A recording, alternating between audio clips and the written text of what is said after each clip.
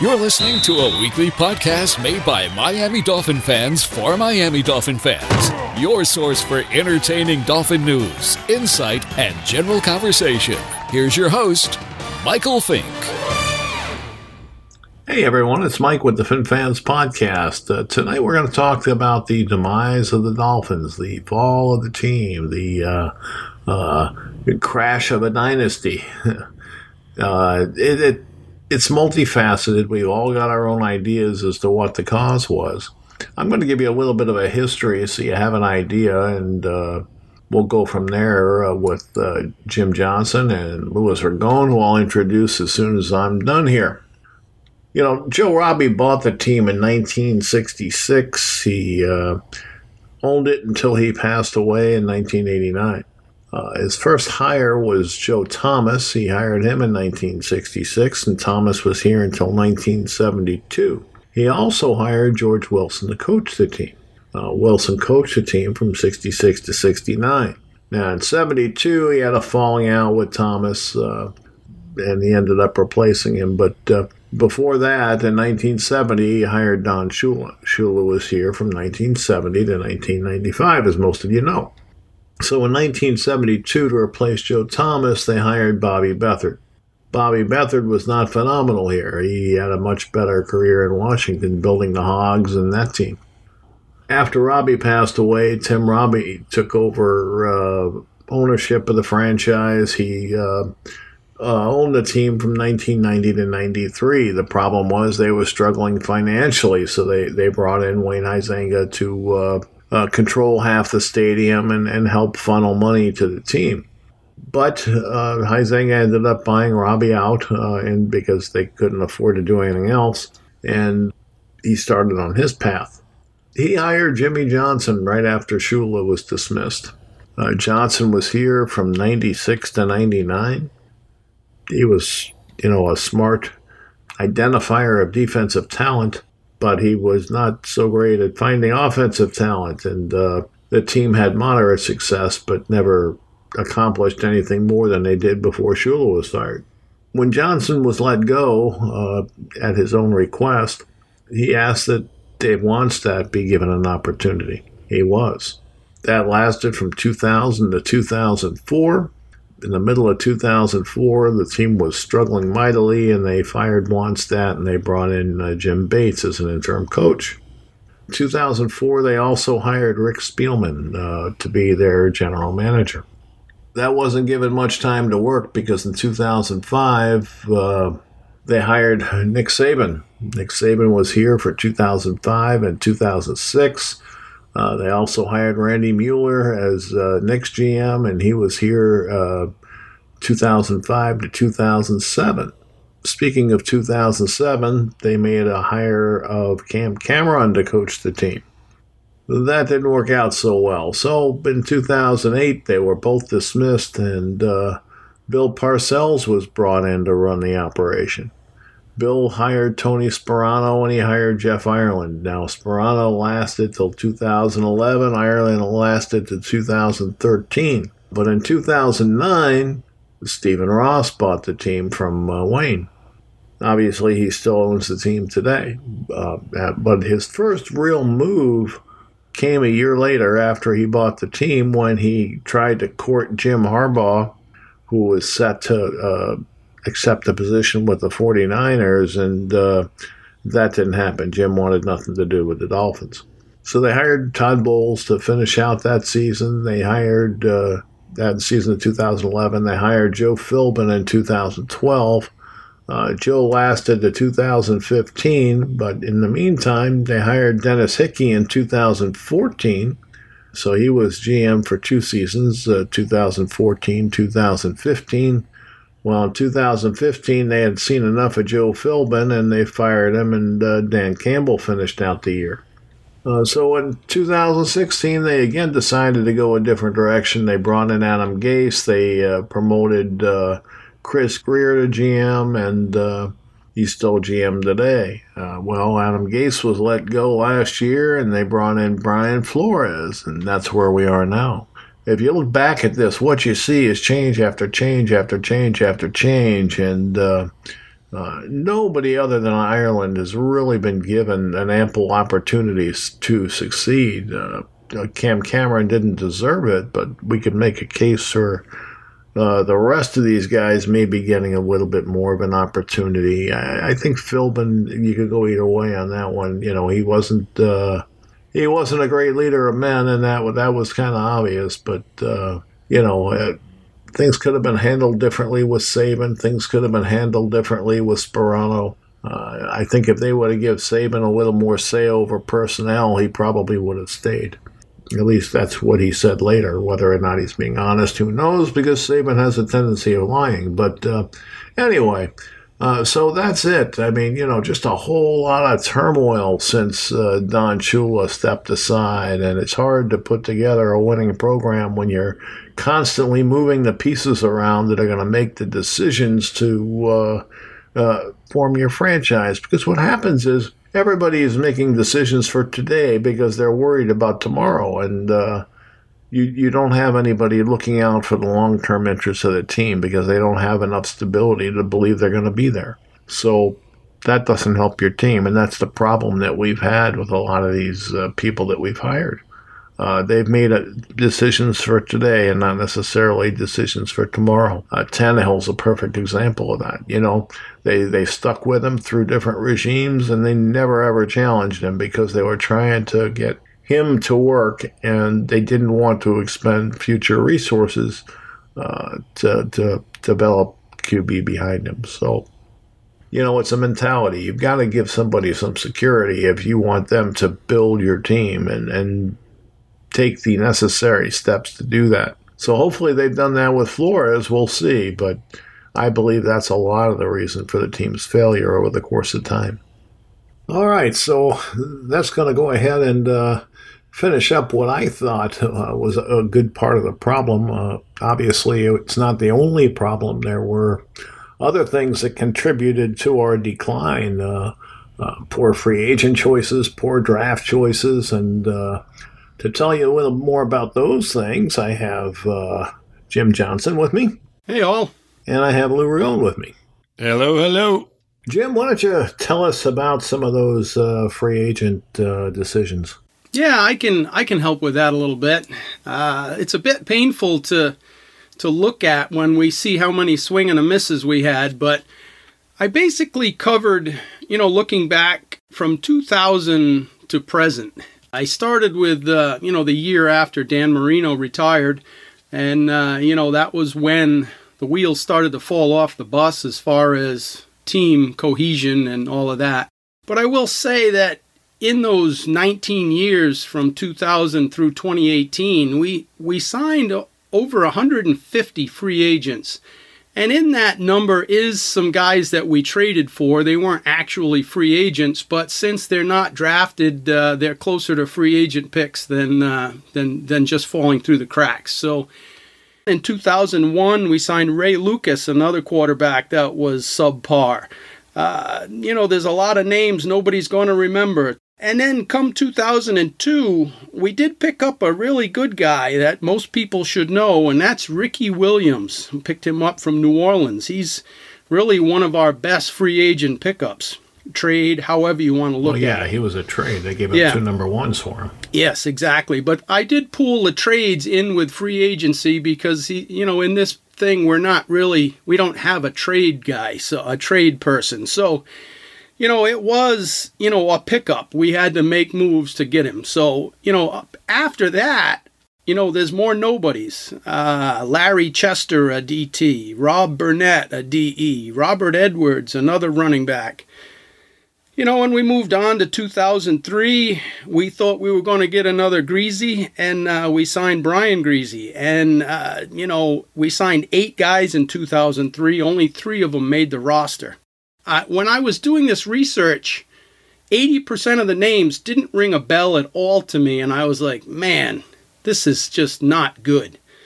So, moving into the Saban years, we signed an O-tackle, Damian Cook. We signed a fullback, some people will know because they don't like him on the television set now, Heath Evans. Another overachieving or underachieving quarterback, Gus Frerotte. Stalker McDougal, a tackle. Donnie Spragan, a linebacker. Tavares Tillman, a safety. Again, a couple of average players, but most of them were a waste of resources completely. In 2006, moving on, we signed 11 free agents, but only 6 made the team.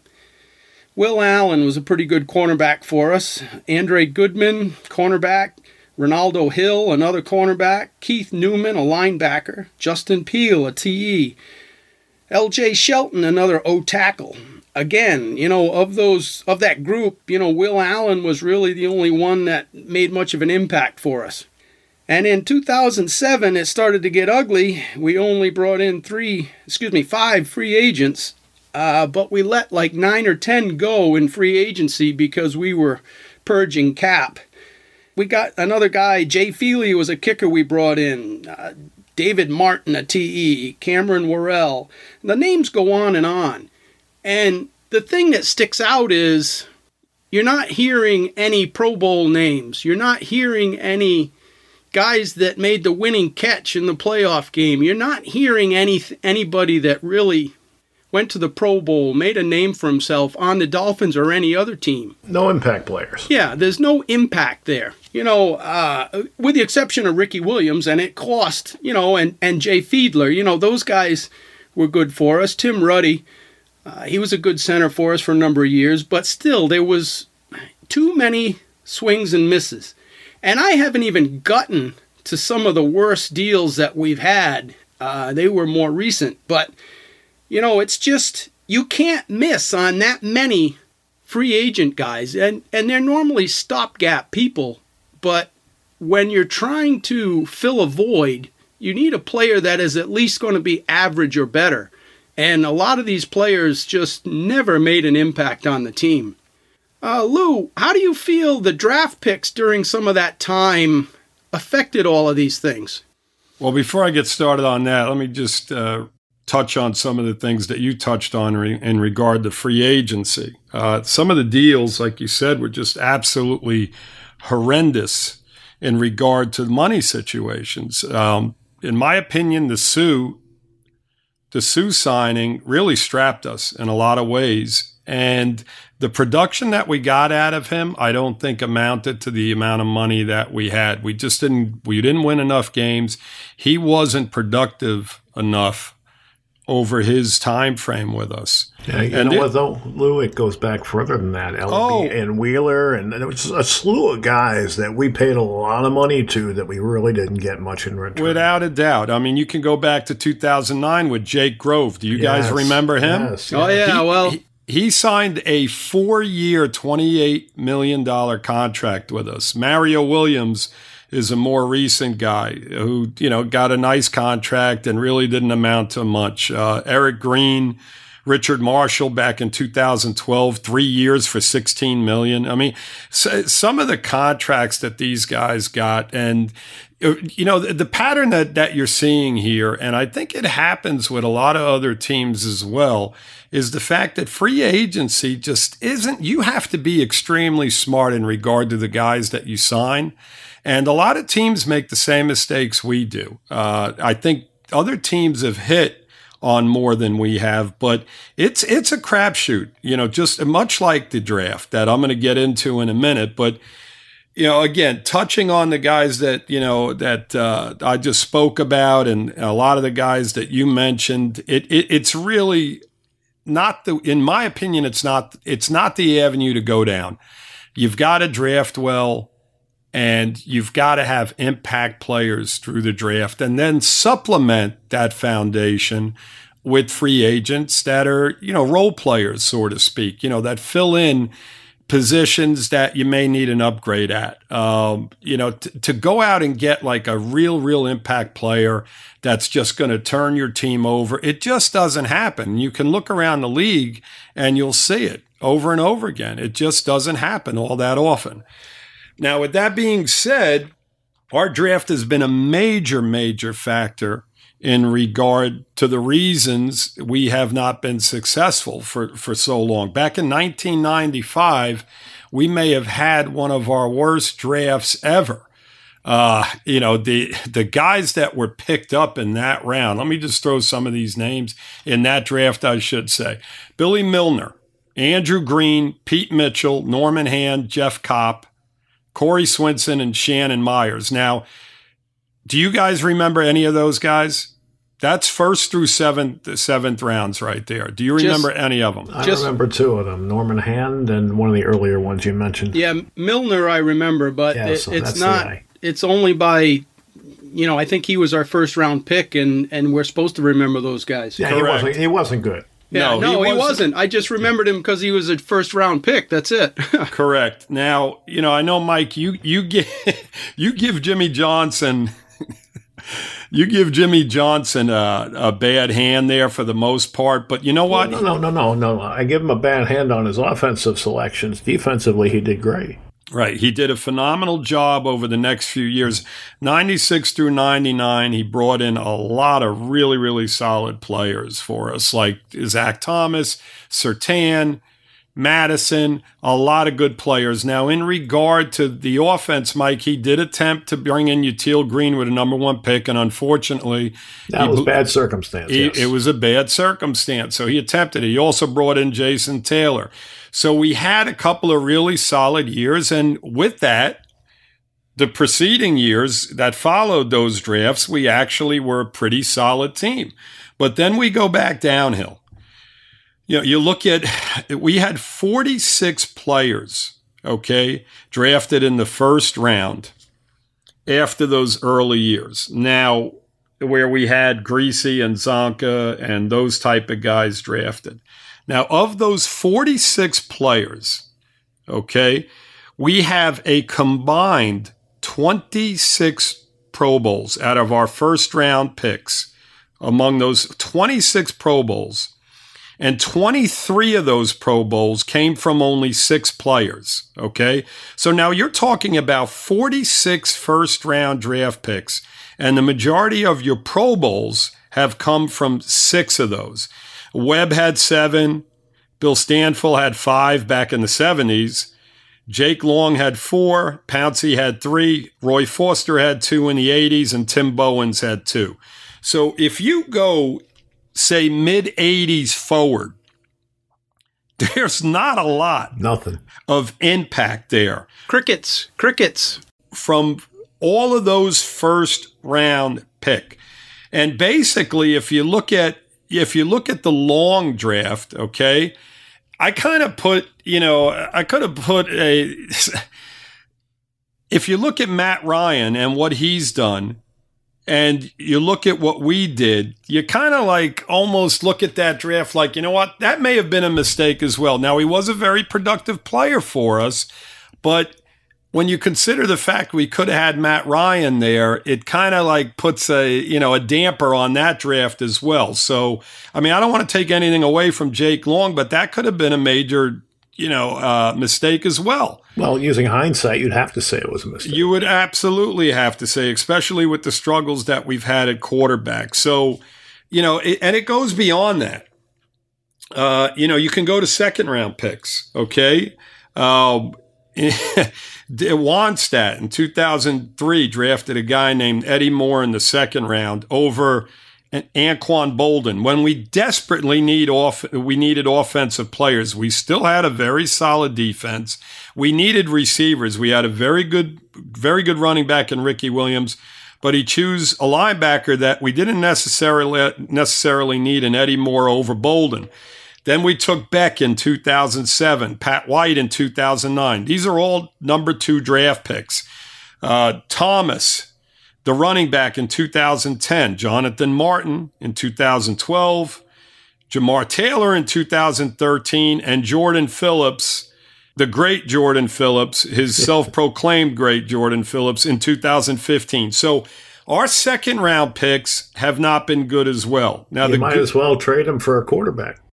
There you go. Right. Well, that the verdict's still out on that as well, Mike. Okay, let's not go there. That was a needle to the side on that one. It was. But Jake Feely's in the back of my mind too. Yeah. Right. So when you look at our first 2 rounds, you can really see why this team has struggled so much. It's not only our first round picks, it's our second round picks that are hurting us as well. There's been some good ones mixed in. Landry in 2014, Xavier Howard in 2016, and then you can go back to 2001 with Chambers and 2009 with Smith, the cornerback. But boy, other than those few guys since 2000, that is it, guys. And that is not saying a lot. It really isn't. So, to my point, the draft has been a major reason as to why this franchise has failed so much over the last couple of decades. Yeah. So, what we're saying is there's no stability. There's poor drafting, and the free agent decisions have been less than admirable. Absolutely. No question. And Lou, you mentioned Jake Grove, and that was coming up. I stopped in 2007 with my free agent debacle here. Parcells took over in 2008, and he brought in a whole bunch of guys, 12 free agents. Of course, new management, that happens. But he brought in Chad Pennington at the last minute, and that was a really good signing for us. We went from virtually no wins to, I think, 1-15 to 11-5 the next year. So that was a good signing. He also brought in Randy Starks, another good player for us, DT. And he brought in Anthony Fasano, a tight end that was good for us for a number of years. But with those three guys, the other guys are just a bunch of no-names that really didn't amount to much for us. The 9 other guys, Charlie Anderson and Reggie Torber and things like this. And then in 2009, he did sign that Jake Grove, and when I did my research, it was 5 years, $29 million. He was cut after the first season, and he only played for 10 games for the team. It cost us $14 million for those 10 games. And the worst part about that Jake Grove deal is he'd only had one complete season in his previous 3 years. It's just pathetic. And nobody else had interest in Jake Grove at the time. And we had Samson Satelli on the roster at the time, and we moved him out back to Oakland, where Grove came from. And he ended up playing 42 out of 48 games for the next 3 years, and then he went on to be the starting center for Indianapolis. So that was a move that set us back that $14 million, plus we lost a decent center. So moves like that just.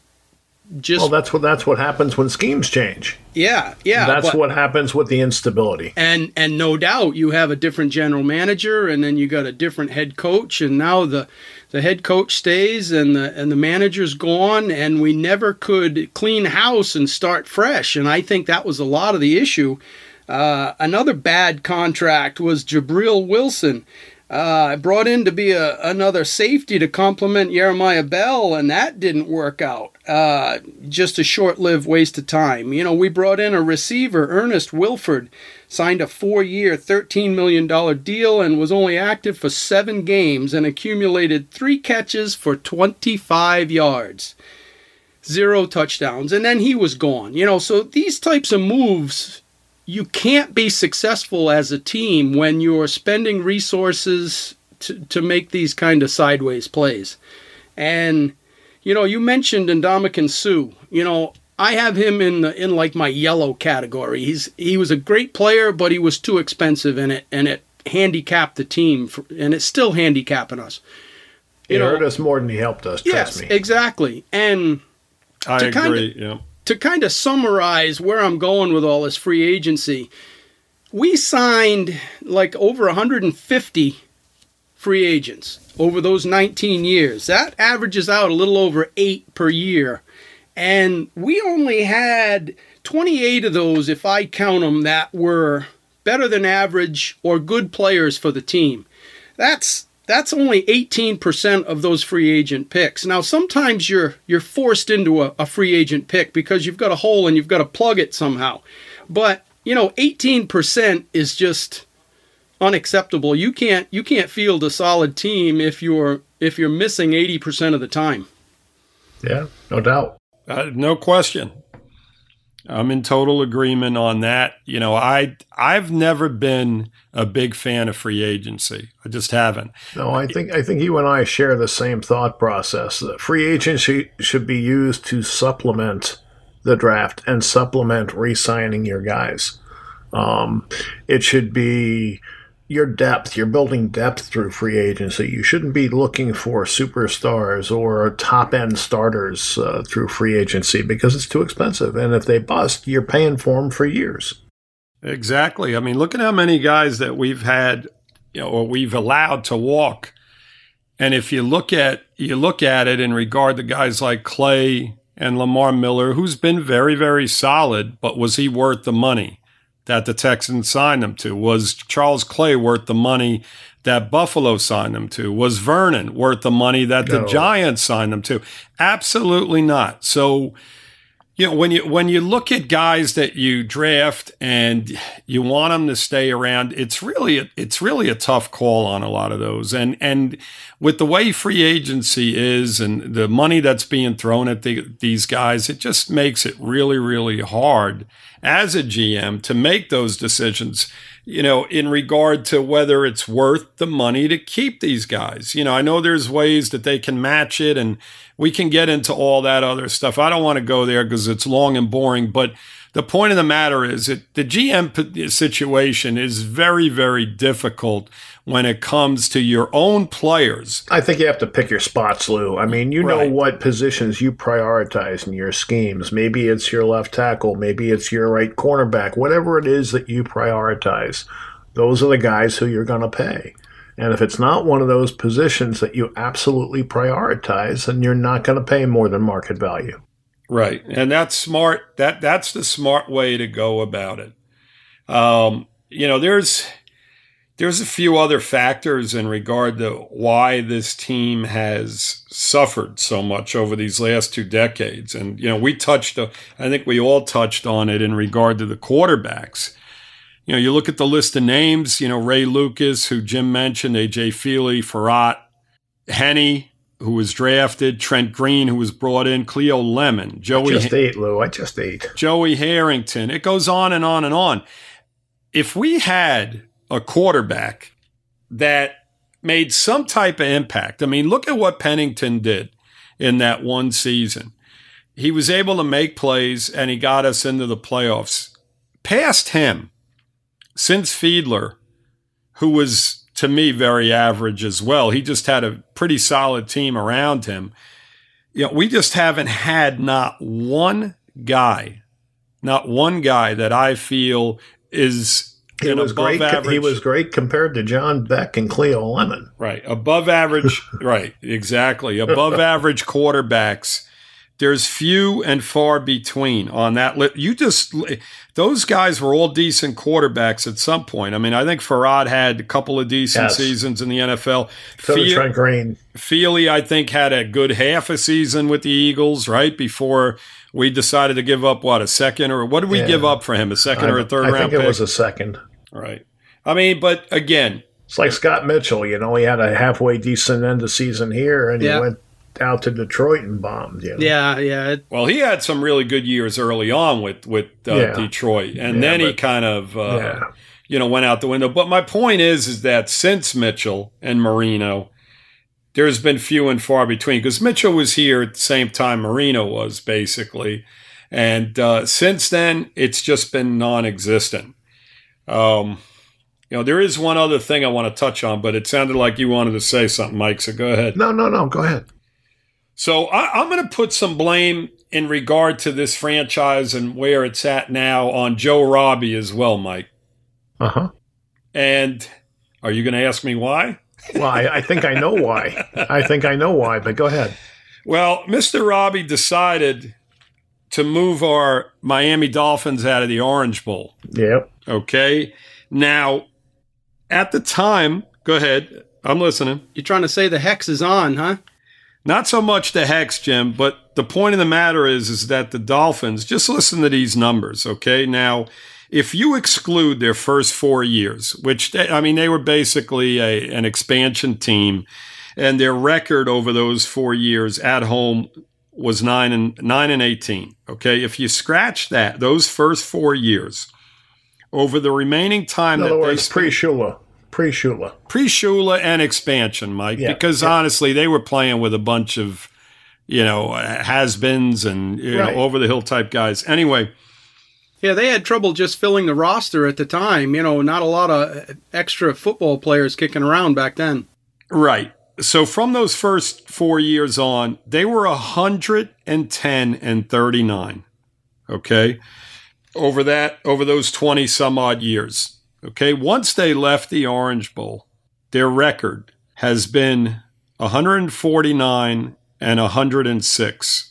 Yeah. In Joe Robbie, Dolphin Stadium, whatever the hell it's even called now. I don't even know. And I'm a Dolphin fan. I don't even know what the stadium's called. I really don't. Hard Rock. It's Hard Rock now. Okay, there we go. I did know that. It was Sun Life. Yeah. It's hard to keep track. It's just incredible. But my point is that the Orange Bowl, over probably any other stadium in the NFL, gave you a major home field advantage. The stands were literally right off the field. It just had an atmosphere that teams came in and they were intimidated by it. They couldn't even hear themselves making play calls. The fans were literally right behind the visiting team bench, just giving them crap the whole game.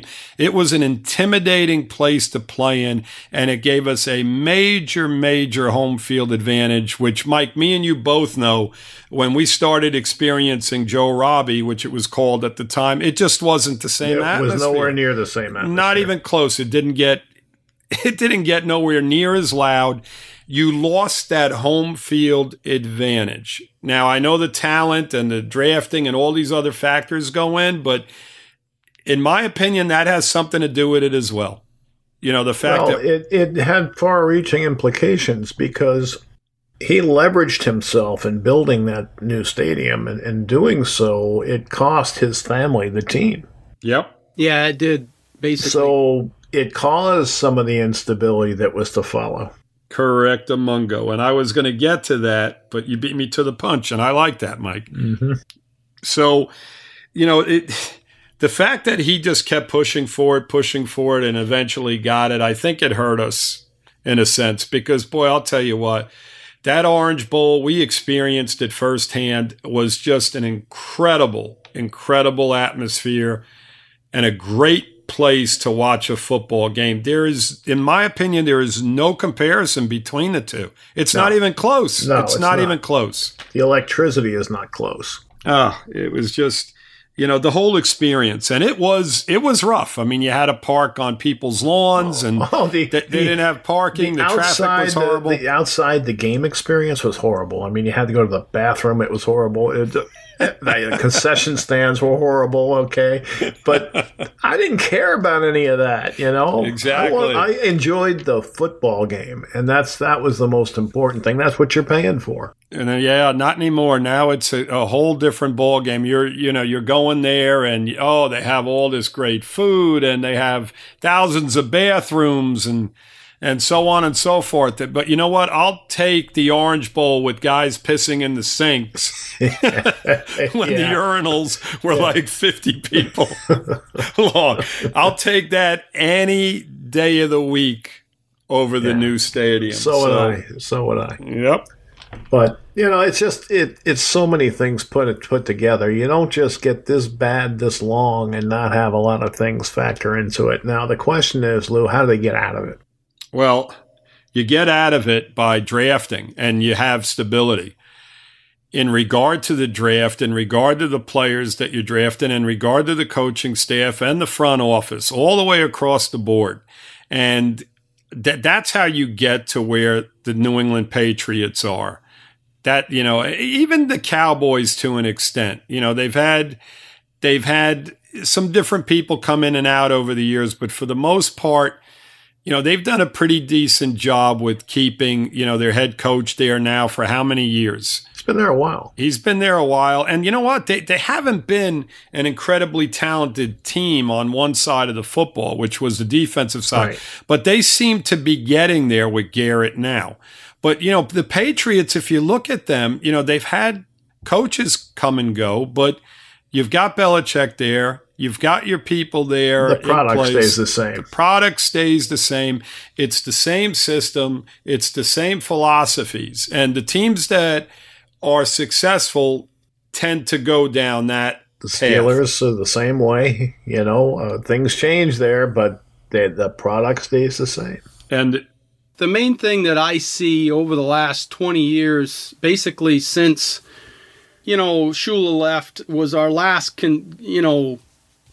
any type of security or consistency was when Shula was still our head coach. And then, we've had a couple of good ones. Parcells put in a good year. Jimmy Johnson did some good work. And from there, the others were just hit or miss. But the main thing that, you talked about the Patriots, you talk about the Steelers, the Cowboys. At some point, someplace in those franchises, there has to be a great football mind. And you know what else there has to be, Jim? There has to be one voice. Well, exactly, and that's what I'm coming to. You spoke about Belichick, and Kraft is a good combination because I think Kraft is swift enough to know that to just let Bill do what he needs to do. And exactly. And when you look at, Jeff Ireland and Mike, I see something shiny Tannenbaum. These guys, and our head coaches were unproven. They're not quality football minds. And you look at some of the Donnell Ellerbys and Philip Wheelers and Dustin Keller signs, Mario Williams, Robert Quinn. These type of decisions aren't going to be made by a better football mind. And I understand you get yourself backed into a corner and you have to make a decision you really don't want to make, but you really have to have a consistent guy calling the shots for more than, 18 months to have any stability or a decent team. Jim, it's a philosophy, because if you're drafting poorly, then you start making bad free agent decisions to try and make up for your poor drafting, and it snowballs. Oh, it all goes together. Because now not only are you drafting badly, but you're now in cap hell. Oh, it's just across the board bad. Yeah. Yep. So that's why stability is important, because they do that because they fear for their jobs, and it's a no-win situation, because no matter what you do in that situation, if you're not drafting well or somehow acquiring quality players, everything else begins to suffer because of it. Well, Gase and Greer were both here in 2016, correct? And they were responsible for the draft in that season. Is that accurate? Well, yeah, sort of. Mike Tannenbaum was right in charge. But Greer was here. But I think Greer was drafting. I do. Yeah. Right. That's what I'm getting at. So, guys, to go on the positive side of all of this, in 2016, you look at our draft and we had Tunsil, solid, very solid player. Xavier Howard, Kenyon Drake, Jakeem Grant. They all came out of that draft. That's right. Yeah, okay? That was a good one. Now, in 2017, McMillan, Tankersley, Gotcho, Vincent Taylor. Not horrible. And, of course, Charles Harris, who, we're not overly thrilled. Now, not horrible, but the verdict's still out on some of those guys. Right. Now, 2018, you had Fitzpatrick, Jerome Baker. Then you have the two tight ends, Gesicki and Smith. You had Ballage come out of that draft. So again, not a bad draft. So over those 3 years that Gase and Greer were basically running the show, you look at those players, okay, and you look at our roster right now. And those guys are your foundation. You got Howard, lockdown corner, who's going to be here for another 5 years. You've got Tunsil, who, it remains to be seen what we're going to do with him, but he's a very nice left tackle, another foundation. You got Kenyon Drake and Jakeem Grant, who are both very exciting players on offense. And then on the defensive side, you got your McMillan, you got your Baker, you got your Fitzpatrick. You have some solid players there that you can build upon. We just have to hope that this draft class does basically what these last few have done. Give us a nice foundation. If we get 2 or 3 solid starters out of this past draft and we go forward from here and you throw Rosen in the mix and maybe he becomes a solid player, now you're looking at, now we're going somewhere. So, they haven't done a bad job over the last few years. That's the positive, because you do have some very, very solid players there. Yeah, I got to agree. I do like the last few drafts a lot better than previously. And you spoke about foundation players, and that's phenomenal. And I hope they are cornerstones for the team moving forward. But the way I look at it is a lot of drafts are busts, or they just don't ever amount to anything in the NFL. And what I like about the last few years is most of our draft picks are at least contributing something to the team.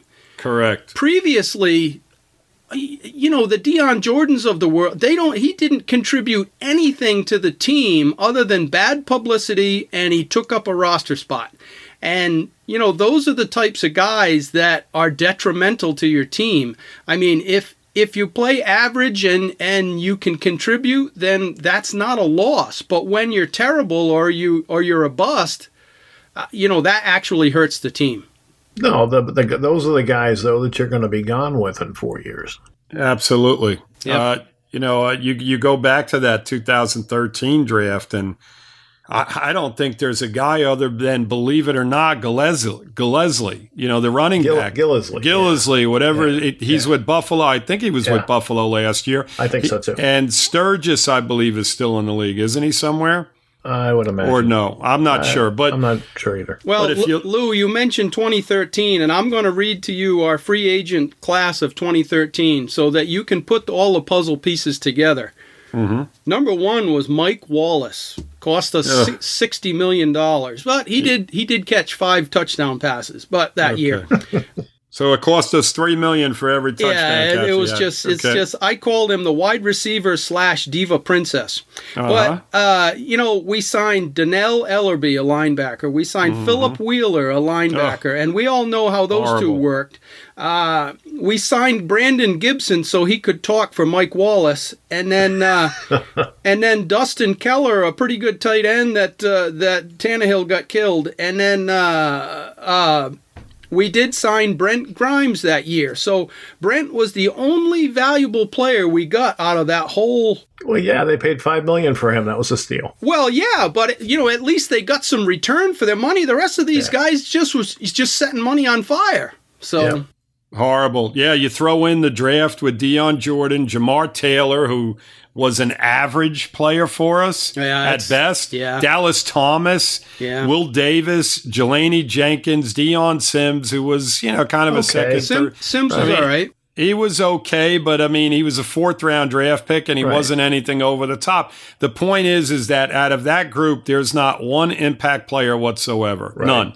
Among all your free agent signings and all your draft picks, the only guy that was an impact player for us was Grimes, like you said. And that's just, that's horrible. You're just not getting enough from both aspects, from free agency and the draft. And this is why the team just has not been that good. It's that simple. Yeah, I still think it starts with stability in the front office and stability with the coaching staff. You've got to have the same plan being executed and built, and sometimes that takes more than a year or two. You've got to have the patience to let your guys do their job and then evaluate at the end instead of trying to self-evaluate all along the process. Agreed. We've just, the positions that we've drafted at, going back to Jim's point on a few of these draft picks, we have basically missed on a ton of offensive linemen. Just Yes. a ton of them. Embarrassingly a ton. so. I mean, over and over again. It just never ends with these offensive linemen that we've drafted, and it shows, you know. I mean, that's why we are where, you know, I saw the article, Mike, that you posted on the page in regard to us being ranked going into the season, the 32nd rated offensive line, which is, of course, the worst in the NFL, and they deserve it, because I don't, you know, unless we have some major surprises, I just don't think they're going to be that much better than that. Even if we do get a few surprises out of some of those guys. They lost James and they haven't replaced him, so I don't see them being better. No, I mean, you can only go up from where we were last year, Mike. I mean, some of those numbers were just mind-boggling to me. 69 pressures from the guard position. Is that what I read? I can't. It was a ridiculous number. Yeah, it's something like that. It was bad. Insane. Yeah. That's insane. Over a 16-game season? Yeah. That's crazy. The thing that was always frustrating with our offensive line for the last 5, 6, 7 years, you watch the game and it'll be a third down, and you just know that somebody is going to fail on the offensive line. And the line should know that they're going to be something coming, or going to do this, that, or the other. And it's just as if they get the, you know, the old joke, it's a turnstile. But every time a play mattered, our offensive line broke down horribly. It was painful. It was a bad offensive line that I don't think the quarterback contributed to in any way. I mean, positively. When you hold the ball too long and you can't recognize a blitz and you can't do what your responsibilities are, then it makes the line's job tougher. So, a bad line becomes an atrocious line. Hopefully, and I'm not optimistic this is going to be the case, but hopefully Rosen doesn't suffer that same fate. All right, before we finish up here, I got one question for you. We're talking about stability. How do you guys feel about Chris Grier and Brian Flores? Do you think they're stopgap guys, or do you think they're going to be here for 5 or 10 years? Well, I think we've shown that Chris Grier has at least done a respectable job, and that's something that you couldn't say about Ireland or the couple of guys before him. As far as Flores, I don't have an opinion yet. Yeah, it's really hard to form an opinion on him until we see the product and if we're going forward. And, we really won't be able to comment on that until the end of this coming season, I think. I mean, you can't really expect a lot out of the team that we are going to have on the football field this year. So if this guy has us going forward, and we'll be able to see that right away, the penalties, the stupidity over and over again in regard to decision-making from players, that's what we need to eliminate initially. And if we go forward in those in those ways, and putting players in position to succeed. Exactly, right. But putting a game plan out there that our guys are going to be able to manage and stay in football games against the better teams. Not go out there and get dominated. Not go out there and put 6 points on the scoreboard in a half of football. It's just ridiculous. I mean, to watch this team is so frustrating. And that's what you got to hope for going into the season, that this coaching staff brings something different to the table. Answers. They got to have answers. You got to have it. You got to be aggressive. You've got to, in a certain aspect, you've got to be aggressive. You know what I mean by that? Oh, yeah. On both sides of the football. I completely agree. On 3rd and 8, throw 8 yards. Yeah. Exactly. Not throw the ball in the flat. Well, and how about the excuses that were made week in and week out in regard to why did we not throw against people instead of letting them dictate the terms to you? Exactly. Make teams come in here and say, you know what? This team is playing some real football. Right. They're going out there and they're busting ass. Even if you lose, you're busting ass. You're going out there and you know what? It's going to be a fight. Exactly. On 3rd down, guys, watch out because they're going to challenge you. You know, we're not going to throw the ball 3 yards on like you said, Mike, on 3rd and 8. I mean, you know, these are the things that you want to see. So to answer your question, Jim, at the end of this year, we'll be able to evaluate him and say, hey, you know what? This guy did a really good job with what he had to work with. Now let's go forward from here. And we'll see. I mean, let's hope listen, we can only hope that that's going to be the case, because we don't want to be in this situation again next year to where we're starting completely over again. That's my concern. If Flores is terrible, it's going to be a big setback for us, because we've already basically lost respect around the league as far as, you know, a winning tradition and so forth and so on. If players want to go somewhere for a chance at a Super Bowl ring, they're not probably going to Miami.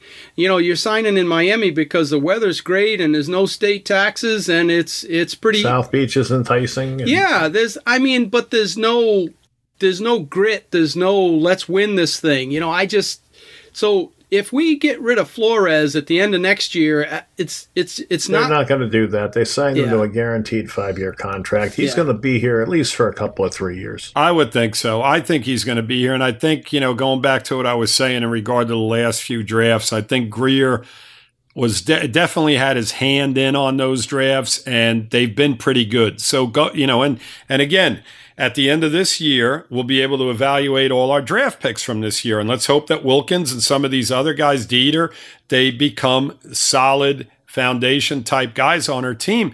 And then you can say, you know what? Now Grier's done a pretty solid job in 4 of our drafts. This guy's got to be around, and now you have some stability. And so maybe a guy like Van Ginkel surprises, or somebody else lower down that draft, the running back, or any of those guys. The receiver we signed, Williams, and in free agency. Hey, Mike. Yes. Having a linebacker look good? Wow. Well, that would be new. Yeah, well, Baker looked pretty good. Yeah, I know it. But. He did at times. And, you know, let's go back to the free agency real quick, too. The fact that they didn't go out and do what we've done in the past, spend stupid money, is another thing we got to look at. It's a positive going into this year. You know, when they signed the tight end, what's his name, Allen, I was like, now didn't they just say that they're not going to spend stupid money, and they go out and they sign a guy who really didn't have a great year with New England last year, but when they explained as to why they did it, it somewhat made sense, and I was okay with it. And they didn't really go forward from there with a lot of other signings that just didn't make any sense. So just the fact that they stood away from spending stupid money in this offseason is a positive as well. Something that I'm already on board with that. Yeah, I was ecstatic that they didn't, you know, throw money at shiny objects. And absolutely. The other side of that is if you go signing big time players, you don't get your compensatory picks from the guys you lost. So there was a method to their madness, and that's a great thing to see moving forward. That's exactly right. There is a method to what they're doing. Yeah. You know, we just got to hope it's the right method and it works. Yeah. Right. Well, nothing else has worked, Mike. So, you know, we've got to go down a different road, and hopefully this is the road to success. All right, guys, I think we covered it. Yes, we did. I want to thank you for joining me tonight, and everybody for listening. I hope they enjoyed the show, and hopefully we're in for some better times. Fins up, everybody. Fins up, Dolphins. Fins up, Dolphins.